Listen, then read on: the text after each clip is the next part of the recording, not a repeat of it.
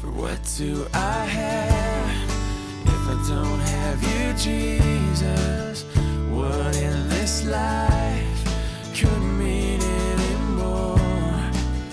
You are my rock, you are my glory, you are the lifter of my head. Hi, and welcome to the Rock Podcast. It's not always easy to have faith, but Abraham makes it look easy. When the New Testament writers need an example of faith in action, they pull from Abraham's life to teach us what trusting in God is all about. Let's join Pastor Ross now with a message entitled, The Faith of Abraham. Well, if you've been with us these last weeks, you know very well the theme of the book of Hebrews. A pastor, no doubt, is writing to his Christian friends. He really loves these people, but they're ready to all but call it quits. They're very discouraged, and they are looking for a way out. And so he wants to keep them from a spiritual shipwreck, from renouncing Christ. And he says, hey, the answer is one simple word: faith and more of it. And so he just spent 10 full chapters listing all the reasons why having Jesus is superior to anything in the rear view mirror, all right? And in their case, that would be Judaism, because they are Hebrews, thus the title of the book, Hebrews. They're Hebrew Christians. And you know, he said, for starters, Jesus is God. Now, where do you go from there? You know, if the Jesus you're serving and worshiping is actually God Almighty, you know, you need to stay with that conviction and also that relationship. He's been telling them, you know, through Jesus, God and sinner are reconciled. Through Jesus, you've got 24/7 access to the throne of God's grace to go anytime to get help and mercy and grace in your time of trouble. Through Jesus, you have the assurance of sins forgiven and eternal life. You know, like when Jesus in John chapter 6, he had a big crowd there, and he started talking about some difficult things to understand, and half the crowd took off. And he turned to Peter, and he said, hey, Peter, what about you? You gonna take off too? And Peter said, are you kidding? Where else will we go? You alone have the words of eternal life. I mean, where would you go after seeing a guy, you know, talk to a hurricane and it obey him, or walk on the water, or open the eyes of someone born blind? Where do you go from that? That's been 10 chapters of that, right? And some pretty serious warnings too about renouncing your faith. But now he's taken a whole chapter to say, okay, listen, I've said that faith is the answer. Now let's look at the definition of faith, and let's look at about 20 lives from the Hebrew scriptures. Hebrew forefathers. These people are Jews. So he calls into the courtroom. He says, hey, let's just take a look at all of these Jewish lives from our Hebrew scriptures, how faith brought them through a lot harder times than you guys are having now in the Roman Empire. And so that's where we are. We're parked there. He says, you're going to need the faith like your forefather Abraham. All right? Verse 8. We'll read the passage together. By faith, when called to go to a place he would later receive as an inheritance, obeyed and went, even though he didn't know where he was going. By faith, he made his home in the promised land like a stranger in a foreign country. He lived in tents. So did Isaac and Jacob, who were heirs with him of the same promise. For he was looking forward to the city with foundations, whose architect and builder is God. By faith, Abraham, by faith, even though he was past age, Sarah herself was barren, was enabled to become a father because he considered him faithful who had made the promise. And so from this one man, and he as good as dead, came descendants as numerous as the stars in the sky and as countless as the sand on the seashore. All these people were still living by faith when they died. They didn't receive the things promised. They only saw them and welcomed them from a distance, and they admitted that they were aliens and strangers on earth. People who talk that way, they show that they're looking for a country of their own. If they had been thinking of the country they left behind, they would have had the opportunity to return. Instead, they were longing for a better country, a heavenly one. Therefore, God is not ashamed to be called their God, for he has prepared a city for them. By faith, Abraham, when God tested him, he offered up Isaac as a sacrifice. He who had received the promises was about to sacrifice his one and only son. Even though, there's always an even though God had said to him, it's through Isaac that your offspring will be reckoned. Abraham reasoned that God could raise the dead, and figuratively speaking, he did receive Isaac back from death. And so trying to figure out how to divide up the whole chapter of Hebrews for teaching, and it makes sense. This section is nice and consolidated under the title of the life and faith of Abraham. And Abraham was called the friend of God because of this kind of faith. And so we're going to just park here and just kind of look at the insights that we can glean from this passage.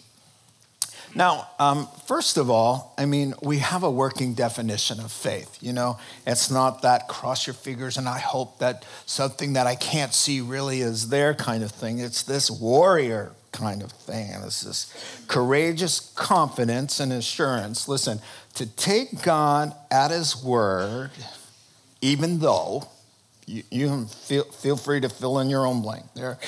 Confident assurance to take God at his word, even though, and direct our lives accordingly. And as we obey, we see evidence of the things that are unseen. And so that's kind of what's going on. And now he's already started. He's taken 3 examples from pre-flood days. And now he's going to go on to about 18 other examples. But of all the examples in Hebrews chapter 11 of faith, Abraham gets the most ink. Now, he gets 11 full verses for his life. And you hear, by faith Abraham, by faith Abraham, by faith Abraham. Wow, he's the poster child for faith in the entire Bible. God really found a heart that would trust God, even though, just fill in the blank, and there's a lot of even those that he just trusted God. He believed so strongly that when God told him to do something or not do something, he just didn't do it or he did it. It was so simple. Now, he's the poster child for faith for a good reason. The Lord said, all you need is a little pinch of faith to do great things, just a mustard seed. Well, this guy's got a whole granary full of faith. So we want to park here and kind of figure out, wow, what is going on with this guy? Because we want to be as productive as he is. Now, in these 3 verses, I see 3 important insights here. Number 1, biblical faith results in obedience. Number 2, biblical faith inspires heavenly perspective. And number 3, biblical faith enables the miraculous, life from the dead. So let's start with the Bible's definition of faith is that it goes hand in hand with something called obedience, all right? So slide 8, we'll just kind of isolate, verse 8, I should say. So by trusting God, by that kind of faith with God, Abraham, when he was called to go to a place that he would later receive, he obeys and goes even though he didn't have all the directions, didn't know where he was going. So the point here is that true faith will evidence itself in your life in a response that you can see, And so James will use Abraham's life to talk to his misconceived friends who have a misconception, I should say, about faith. He's going to say, listen, you guys, James chapter 2, you guys talk a lot about your faith, but let me show you my faith by how I live. Now, it's not about what you can say. It's not about your bumper stickers or your T-shirts or all your claims. The proof that you really do believe in God in a saving way is that there's evidence in how you live. There's obedience. Jesus said, he who loves me keeps my commandments. So if you're not keeping Jesus' commandments, you can't say you love him. And in fact, in 1 John, I believe, it says, we know that we have come to know him if we keep his commands, but whoever says, I know him, but does not do what he says, that person does not have the truth. The truth is not in that person. So there always has to be, I believe in God, and therefore I do or I don't. So we can see it, and that's what James is saying. In fact, James will use Abraham and say, hey, listen, you guys, faith without a response that we can see is dead. Now, there's a huge difference between saying, I believe there is a God and I believe in God. But the world mostly says, yeah, I believe in God. But what they mean is I believe there exists a God. That doesn't save anybody. James, again, will say, oh, you believe in God? Very good. You believe God's word is true? Very good. So does the devil. That's exactly what he says to them in James chapter 2.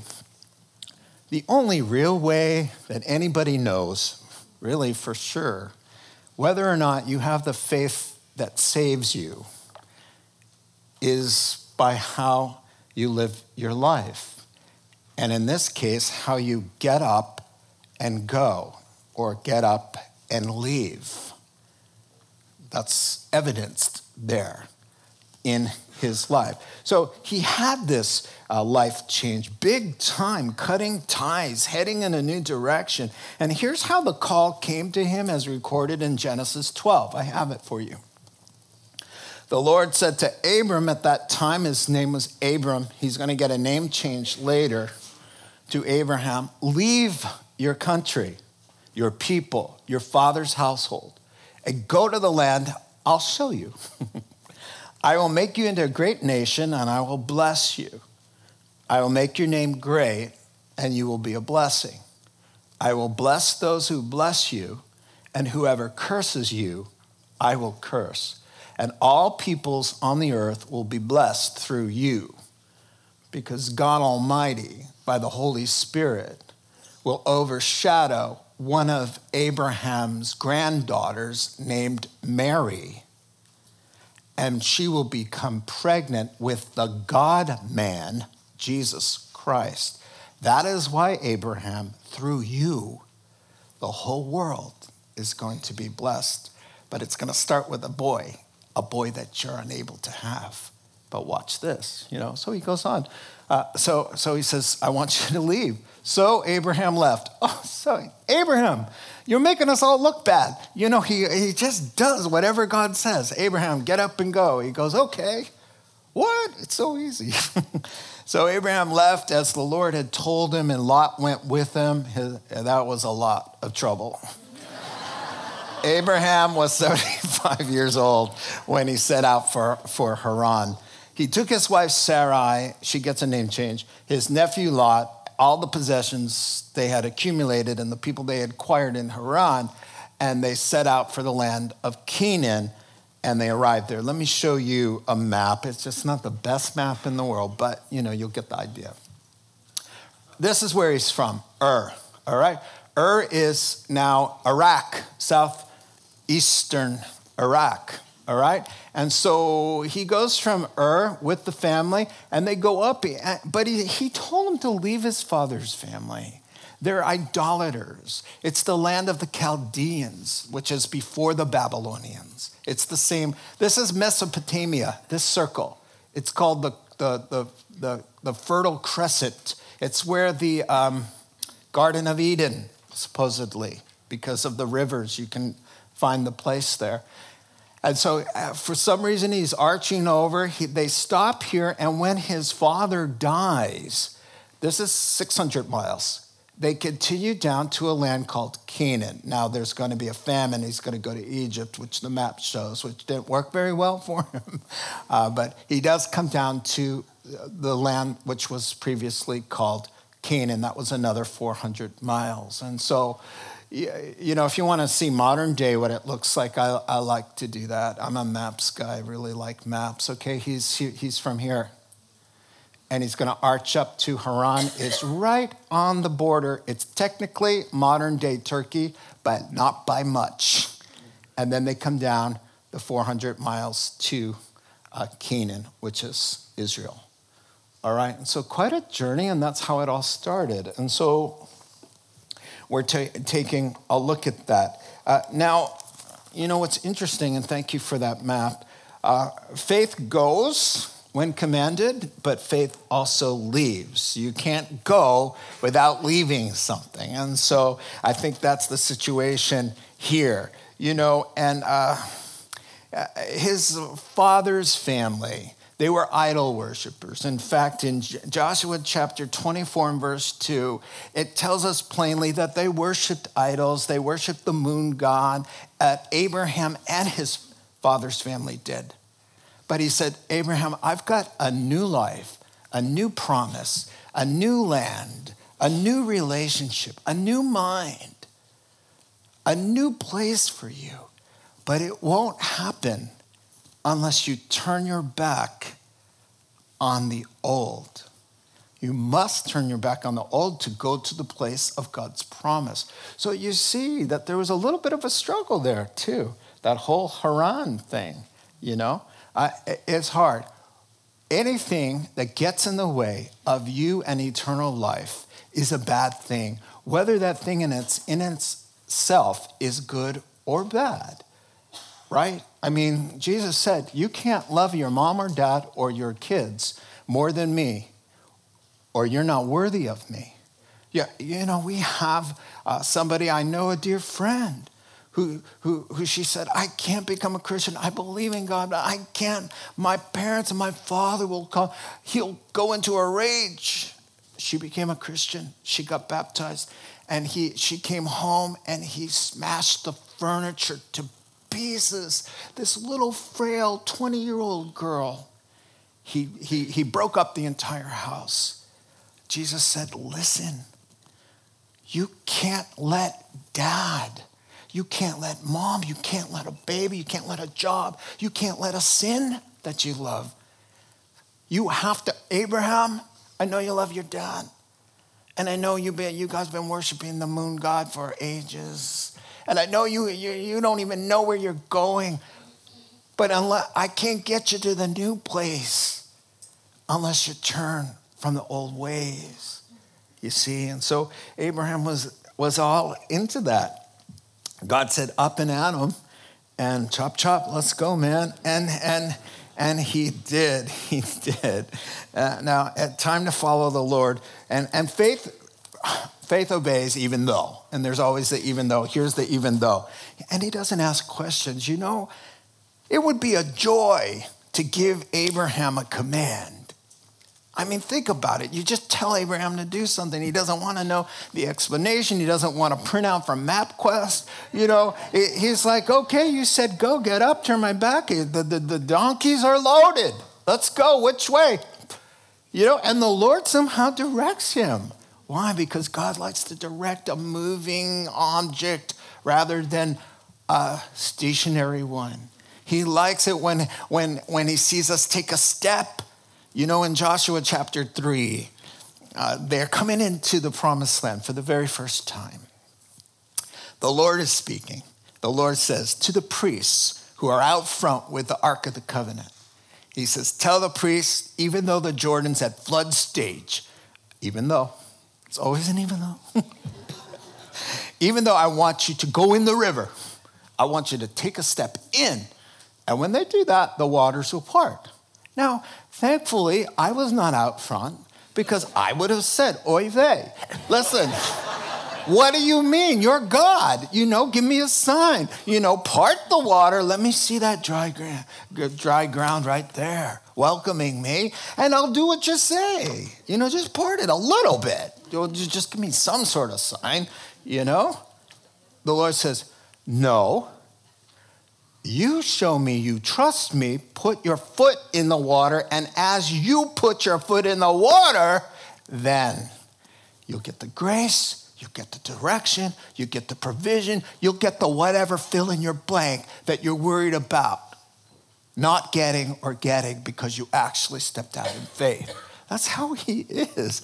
That's how he said. And how nice to have an Abraham instead of some other possibilities. Like, I'm just thinking of our cat, Sammy. He likes to cuddle when he feels like it. And somebody will come over and say, hey, is that your cat? Yeah, come on over here, Sammy. Sammy looks at me and goes, you kidding me? I'm a cat. I do whatever I want, I'm not in the mood to come over there and be cuddled. Bye. And walks away. How nice to have a dog like our former dog, Rosie. Oh, half border collie, half lab, all genius. All right. She spoke English. I could tell her garage upstairs. Oh, she was so great. You just say, Rosie, sit, stay. And the kids would tease her and then put food in front of her. She'd never violate a command. I said, sit, stay, boom. And the kids would be going, look at this, Rosie. Rosie's like looking at me. Oh, how nice. How nice. What joy we could bring our Father if we had the faith and the obedience of Abraham. Amen. He just gets told and he goes. All right, let's move on. Now, I've pulled the passage apart thematically because he's jumping around, but this is all related. So I pulled it out that way so we could talk about it that way. By faith, he makes his home in the promised land like a stranger, living in tents. His kids did the same thing, for he's looking forward to the city with foundations, God's place. All these people were still living by faith when they died. They didn't even receive the promise. They had 400 years. 400 years they have to wait. Well, they didn't survive that wait, but they died looking ahead for the promised land. But the writer's saying they had another promised land in mind, and they saw that from the distance. So they had no problem saying, hey, look, even though we're in the promised land, we're strangers. We're strangers.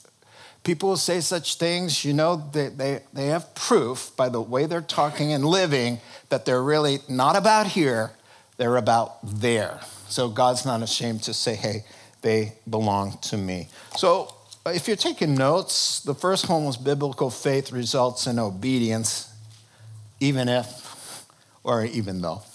And number 2, biblical faith inspires a heavenly perspective. A perspective that says this world is not my home. Now, Abraham and Sarah, Isaac and Jacob, they wrote a song. I have it here for you. Most people don't know this, all right? Here it goes. It's called, This World Is Not My Home. I'm only passing through. My treasures are laid up somewhere beyond the blue. The angels beckon me from heaven's open door, and I can't feel at home in this world anymore. They're in the promised land.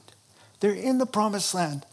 They're not impressed with the dirt, with the flowing milk and honey. It's like, you know what we're impressed with? Beyond, yes, we're glad we're in Israel. Yes, Israel's important. Yes, through Israel, the Messiah will come into the world. Yes, we're glad for God's physical manifestation of his promise on this earth, but we're living in tents here. We've got our eyes above. We're looking not at a land of flowing with milk and honey. You can have that. I'm looking for a land flowing with crystal seas and golden roads and a city that shines like a gemstone that comes out of heaven like a bride coming forth for her bridegroom. Read Revelation 20, 21 describes this city that they're enthralled. They're not obsessed. They're in the promised land and they're like, okay, we're here. We're looking for a city that has our God there. That's where our hearts are. This isn't it. There's more than that. One writer said this: faith directs our attention above, which determines how we behave below. I love that. It's so important. And so heavenly perspective, that this is not our home, really causes us to cut ties with the world. This is not our home. This is not where I get my morals from. Here's what happened. When Christ comes into anybody's life, they're born from above.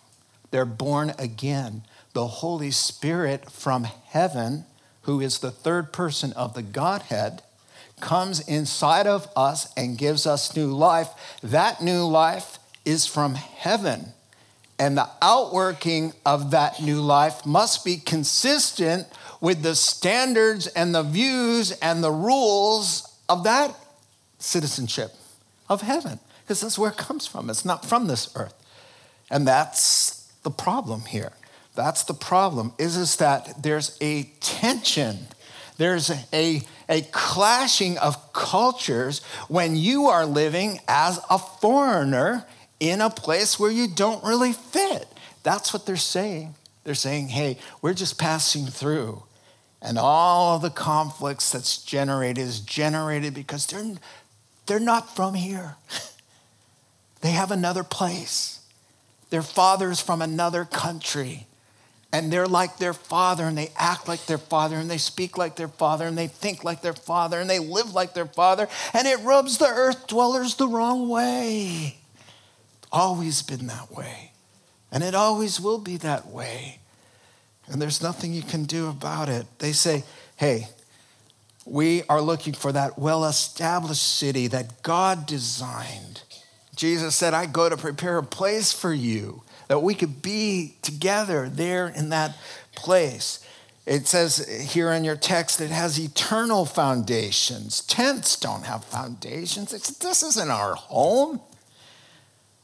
We're looking for a home where the front porch and the lights on and Dad is there. He says, come in. I've got supper on the table. Talks about that in heaven. This isn't the place. It's not the time or the place for material gain per se, or personal achievements or self-centered ambitions. By the way, they were wealthy and hard workers. But their hearts and their minds were like Jesus said, don't let it be about here. Even if God blesses you with wealth, let your treasures be in heaven, and there's where your heart is. He put it to you this way, and to me. Don't store up for yourselves treasures on earth. Jesus, the Son of God, speaking. Where valuables and money are so vulnerable to loss and temporary at best. But store up for yourselves treasures in heaven, where they are immune from loss and eternal in value. For where your treasure is, there your heart will be also. In other words, tie your life to the things above, because they don't come unraveled up there. He says, listen, the Holy Spirit comes into you. You get dual citizenship. You have 2 passports now. One with a passport of heaven and one of a green card. You're an alien. You're a resident. You're allowed to live here just barely, as long as you mind your P's and Q's. And the tension for all of us is, how do I walk as a dual citizen on an unbelieving earth that's hostile to the king of the country that I'm from and I'm going? How do I do that? By faith. By faith. And I'll tell you right now, I'm going to cut to the punchline. I don't care where it shows up in my sermon. Though I am interested. I'd rather please the King of Heaven and get in trouble with the kings down here if it puts a smile on God's face and everybody in the whole world is mad at me, that's okay with me. Because in the long run, that's eternal. He's the source of all life. I got to please him, right? And that's home. That's who we are. Now, there's always going to be cultural clashes as a alien. You know, they call themselves alien, not, E.T., phone home alien, a foreigner. There's always going to be clashes, right? I was an alien, a foreigner, right, for a while in Japan, as most of you know, for 4 years. There was a lot of friction, and I wasn't even trying. I was just, that wasn't that funny. A lot of problems. I was just being me. From where I'm from, right? And so, for example, wear direct. Don't beat around the bush. That's a plus for Americans. Oh, it's not there in Japan. It's direct. Always go around. Never this. You answer the phone this way. Reinman desu keridomo. This is Mr. Reinman. However. So I asked them, what's up with the however part? And they say, it softens it. We put however on the end, or we put but on the other end. For example, pass the shoyu, the soy sauce. Desu keridomo. However. It just softens it. I was like, what do you mean? I'm not giving them options. I want the soy sauce. But my argument was, okay, why am I saying this is Mr. Reinman? However, maybe it's not. They said, it's the same with your preaching. You've got to add that to omoimasu on the end of your sentences. Or no Japanese is going to listen to you. Do you know what that to omoimasu means?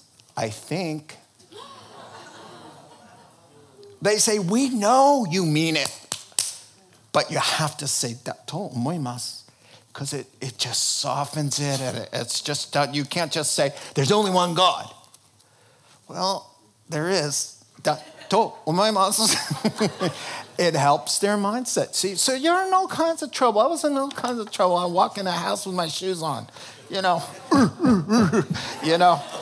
do that there. Okay, well, listen. The earth has their rules. We have our rules. And you know what? When there's this, I'm going to give way to him. And that might make you mad. But, I'll tell you what. This is what puts the strange in stranger. In fact, the Japanese have a saying for foreigners. They're called gaijin. But the saying it's sort of pejorative term. But they use it and joke about it now. Henna gaijin. Strange outside person. Okay, so for example, I put, soy sauce on my rice once, and my host, she goes, henna gaijin da yo. You're such a strange foreigner. It's so unsophisticated to put soy sauce on your rice, it makes us strange. Now, what did Peter say in 1 Peter chapter 4? To his convert pagans who came to Christ and now walking in light instead of darkness. He said, your friends think you're strange, that you don't want to dive into all of their wild living with them anymore. So they heap abuse on you. That strangeness is more serious than a violation of dietary do's and don'ts, spiritually speaking. Because when you start doing things like, folks, honestly, to be young, to be unmarried, and to be a virgin here in this country, that's strange. You will be shamed, mocked, ridiculed, marginalized. If you're the guy who says, hey, getting drunk, doing things that might get me into trouble, things that I won't remember the next morning, making me sick. It's just not appealing to me. What's wrong with you? You don't want to party? Oh, come on, right? So there's a lot of strange things that if we're not careful, their intimidation of us, their shaming of us, their marginalizing, their intimidation. We want you to accept these rules about the sanctity of marriage or the sanctity of gender roles or how we do business.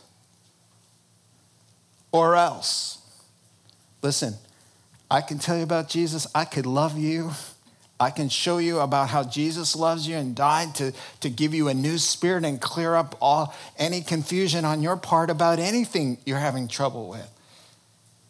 But I can't rewrite the preamble and constitution of the country that I am from, the country of the king, the country of the constitution of the country to which I belong and are headed. I can't change those rules.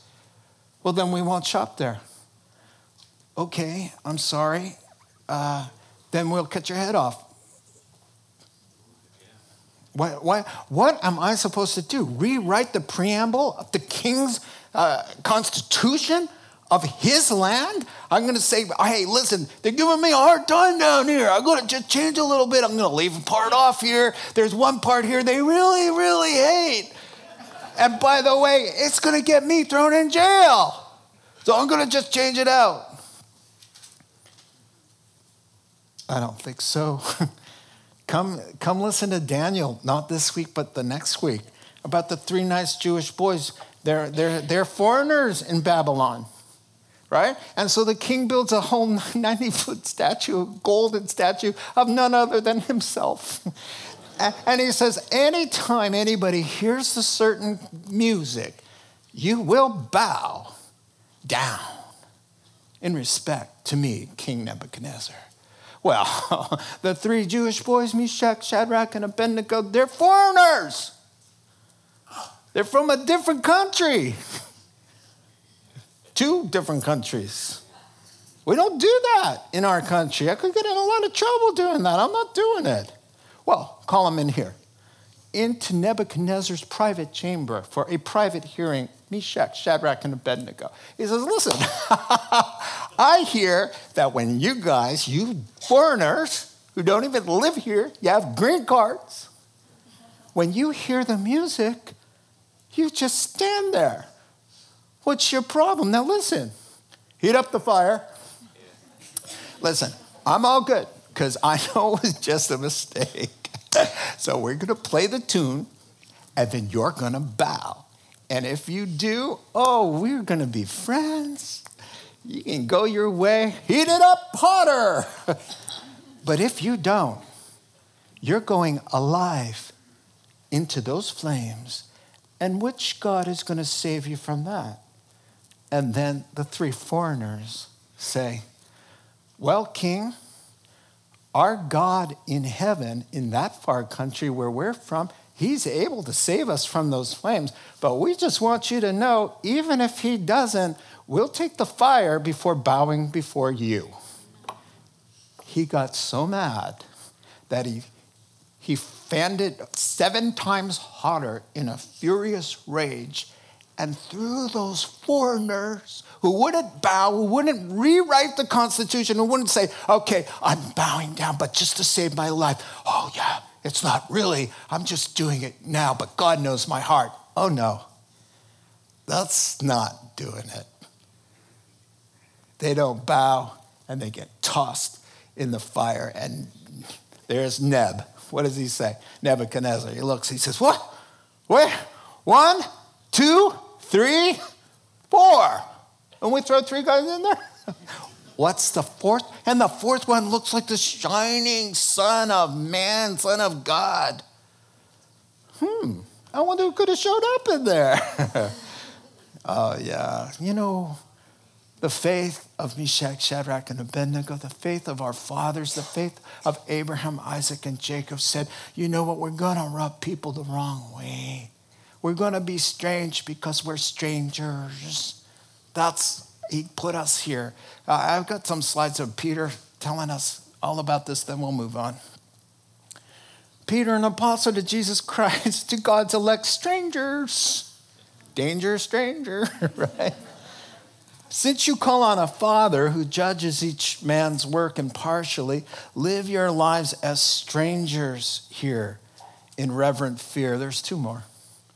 Dear friends, I urge you as aliens and strangers in the world to abstain from sinful desires which war against you. Romans 12 and verse 2 says, Moffat's translation, do not let the world squeeze you into its mold, but let God change how you think. Our citizenship is in heaven, and we eagerly await a Savior from there, the Lord Jesus Christ. That's our citizenship. It's in heaven. And then God says, because they live like that down there and they take the heat for me, that's why I'm not ashamed to call them my own. I am the God of Abraham. Who are you? I'm the God of Jacob, he says. Come on. He labels his own name by connecting it to people who have faith enough to put themselves in harm's way to have allegiance with him in an uncompromised love relationship that will not bow and would rather go to the flames than do something to dishonor their king. He says, that's why God says, I'm not ashamed to call them my family. You may not get a warm welcome in this earth by living according to my constitution down here, but there's a warm welcome waiting for you in the land above where I am, where I reward those who are uncompromised with me. It's worth fighting for. It's worth living for. It's worth dying for. Okay, finally, the last part. By faith, Abraham, even though he was past age, Sarah too, they became parents because they considered him faithful and made the promise. And so from this one man, even though he was as good as dead, came descendants as numerous as the stars. By faith, when God tested him about that promise, he who received the promises was about to sacrifice that promise, his one and only son, even though God had said to him, it's through Isaac that your offspring will be reckoned. In other words, I'm going to use Isaac and the generations will come through this man. Abraham reasoned that God could, if he wanted to, raise him from the dead, and figuratively speaking, that's exactly what happened. So faith enables the miraculous is point number 3. So as we kind of bring our study to a close before we take communion together, and that's very fitting because we're going to talk about the cross. So faith opens the door for God to come in and work. You know, what did it say in chapter 1, verse 6? It says, without faith, it's impossible to please God, because he who comes to God must believe that he exists, that he's there, and he rewards those who seek him. And so it opens the door for God to come in. Now, you have before you in your text the gospel. It's a beautiful, just concise picture of the gospel. And it starts with the powerlessness, the helplessness of man. It starts with death and hopelessness. So, on top of all of this, Sarah was not able to have children. You know the story. And on top of that, she passed into the age beyond childbearing capabilities. And not only her, but Abraham also. But God promised a son even though, right? And so he just believed from the very start when he said, you're going to have descendants. He believed. Now, notice with me that this famous promise,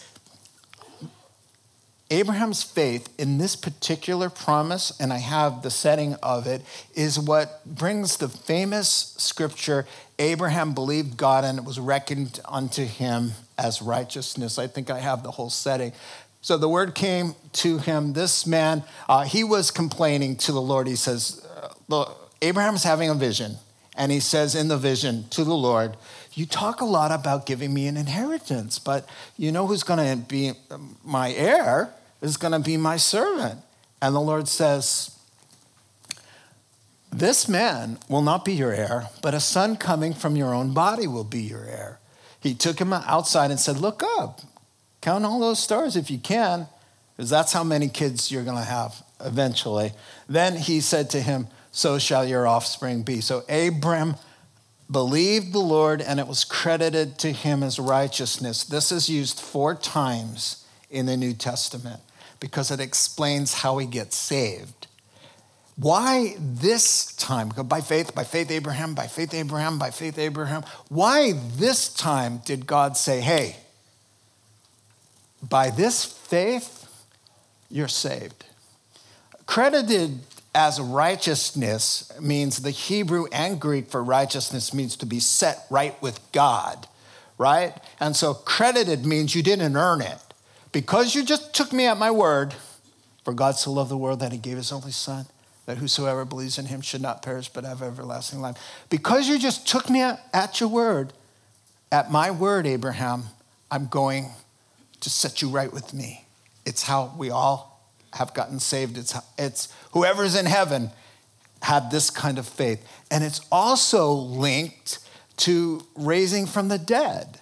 And so it's the perfect incident to tie how to get saved and faith together. And so that's the first thing we see here with this Genesis 15. So he has this vision, and God tells him, you know, you're going to have a son even though you can't naturally, and the Lord delivers. But it's 25 years waiting. Now, you want to know Abraham's quality of faith? He waited those 25 years without wavering. I don't know if I have Romans chapter 4, against all hope. Let me read to you. Against all hope, Romans. Abraham in hope believed and so became the father of many nations. Without weakening in his faith, he faced the fact that his body was as good as dead since he was about 100 years old, and that Sarah's womb was also dead. Yet he didn't waver through unbelief regarding the promise of God, but was strengthened in his faith and gave glory to God, being fully persuaded that God had the power to do what he had promised. Now, this is part I want you to hear. This is why it was credited to him as righteousness. The words it was credited to him were not written for him alone, but also for us, to whom God will credit righteousness, for us who believe in him who raised Jesus our Lord from the dead. That's why it's this scenario. It's the way we get saved. We're powerless, from dead, destined for eternal condemnation, and God brings the life. Now, interestingly, I got an email from somebody who doesn't go to the church, who listens online. And she said, hey, I'm enjoying the studies, but you said that Abraham didn't waver in his faith. What about that whole Hagar Ishmael thing? That's wavering, right? So I appreciate your comments. So I had to say to her, first of all, whose idea was it to use Hagar? Was it Abraham's? No. Sarah said, listen, it's been how many years? Okay, listen, it's the law in the land that if things don't work between us, we can use my servant girl and you can adopt the boy, right? So Abraham, I want you to go into the tent with her, sleep with her, and we'll adopt the baby. So he does. You know, Abraham's like, are you kidding me? Okay. So he goes into the tent. Yeah. Now, she gets pregnant. Sarah realizes, whoops, this was a bad mistake. She's miserable because Hagar's showing and walking by her, bumping into things, you know, going, looking and making Sarah miserable. And Sarah does what a lot of women do. She grabbed Abraham and said, "You are responsible for all my misery." I'm just quoting the Bible. It's all your problem. And then she says, "May the Lord judge between us." Wow. Well, poor Abraham. You know, sometimes it's difficult. Period. Moving on. Wasn't that smart? I had wisdom, a moment of wisdom. I caught my eyes caught my wife somewhere over there. But there was a happy ending, right? Oh, I love that. You know, so the year before the baby comes, you know, the Lord is just coming around to encourage him, and he says, "This time next year, you're gonna need some diapers, my man." You know, Sarah's listening. And Sarah laughs to herself. She says, "After all these years, am I really going to get the joy to have a son?" And the Lord said, "Why is Sarah laughing? I am the Lord. Is anything too difficult for me?" And Sarah said, "Oh, I didn't laugh." And then he said, "Oh, yes, you did." It was a very interesting chapter there. And so, 9 months later? Yeah, who's ever heard of such a thing? And from Isaac come all the Jews. From Abraham's dead body and Sarah's dead body, because Abraham said, "Hey, you can do whatever you want. You're the Lord."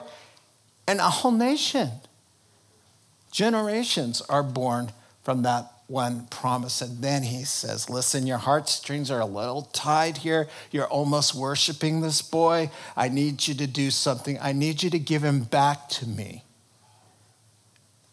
But more than that, more than resetting your affections, Abraham, I'm going to tell a story about what will happen on this very hill, the hill that I show you." Mount Moriah is the same hill where Jesus will be crucified 2,000 years after this promise. So take your son, your only son, the son that you love, and sacrifice him. Well, God's going to tell the Jews that's the death penalty to do something like that. So we know God's working something other than a real child sacrifice. He's painting a picture. He doesn't want the Jews in 2,000 years. They all know Abraham. They all know Genesis 22. Everybody in the world knows Genesis 22. You don't have to be a Jew to know that story. And they're going to make a connection. The only son, the Isaac who carries the wood, who lays down willingly without a word. Isaac laid down willingly. You don't have any problem out of Isaac. But God stopped him and said, "Thank you for your obedience. I'm going to bless that. You're going to be very glad you did that. I'm going to bless the world." But it was truly a picture of what we're going to commemorate this morning through the Lord's Supper. How he could have nailed that right on, right in the same region. 2,000 years later, he's going to carry it out. The Father, so loving the world that he gives his only son. Now, I was sharing the gospel with some guy, and he got all red-faced and indignant and arrogant, and he said, "What kind of father would do something like that to his own son?" And I said, the kind of father who must love you as much or greater than that son in question. Why else would you do that? If you're going to give your very one and only son for somebody, you must really, really, really, really love them as much as that son. Because if you didn't, why would you? The giving of his own son should solve any self-esteem issues in the room. Because it says this is how much I loved you. And he bore. You want to know why God did that? Why it pleased the Lord to crush him, as it were, Isaiah 53? Because he'd rather take it on him than see you. He'd rather, hey, strip me and shame me, but not them. Cover them. I don't want to expose their nakedness, expose mine. He was stripped, right? Spit in my face so that never happens to them, right? Here's my back. Because they've sinned, they're guilty. They need to be punished, but I'd rather take it on my back. The heart needs to stop. That's the price. The wage of sin is death. But I got a heart. I could become one of them. And he did. The Father really, in essence, becomes one of us. He who's seen me, has seen the Father. Now he has a back, he has a face, he has a body which can be shamed, which can be flogged, which could be spat upon, which could be plucked, which could be crowned. He has the body he wanted out of love so that you would be spared all of the above and all your sins put behind his back. That's what we celebrate. That's the kind of God, that's the kind of crazy, insane kind of thinking that you're not going to find in any religion. Show me, sir, you who say all religions are the same. Show me that in another religion, that the God who spoke heaven and earth into existence would then lay down and let his creation murder him. And then say, whoever trusts in me, I paid for all your sins. You don't have to do anything. No ladders up. The ladder came down to rescue you. Show me that. Show me that. And all religions are the same. Just show me one even similarity somewhere. There's no such religion like that. All your religions are ladders up. Do this, do this, do this, do this. Christianity is the ladder came down. I came down from heaven to do what you could never possibly ever do in 100 lifetimes for you in love. Yes or no? Do you have the faith to believe? Because if you do, I'll set you right with me. Let's pray. Heavenly Father, I just thank you for your great love. We are humbled by it. We are fascinated and intrigued and can't even wrap our minds around it. Oh, Lord, thank you. Just doesn't do it, Lord, but a life lived as a sacrifice to you, a living sacrifice, would start to say thank you. So, Father, as we start to celebrate, as it were, how we call the Lord's Supper, that recalls all of this to our hearts and minds. Lord, bless us and guide us along, we pray. In Christ's name, amen. You have been listening to The Rock Podcast. Our regular services are held on Wednesday nights at 7 p.m. and Sunday mornings at 8:30 and 10:30 a.m. in Santa Rosa, California. If you would like to learn more, please visit our website at calvarytherock.org.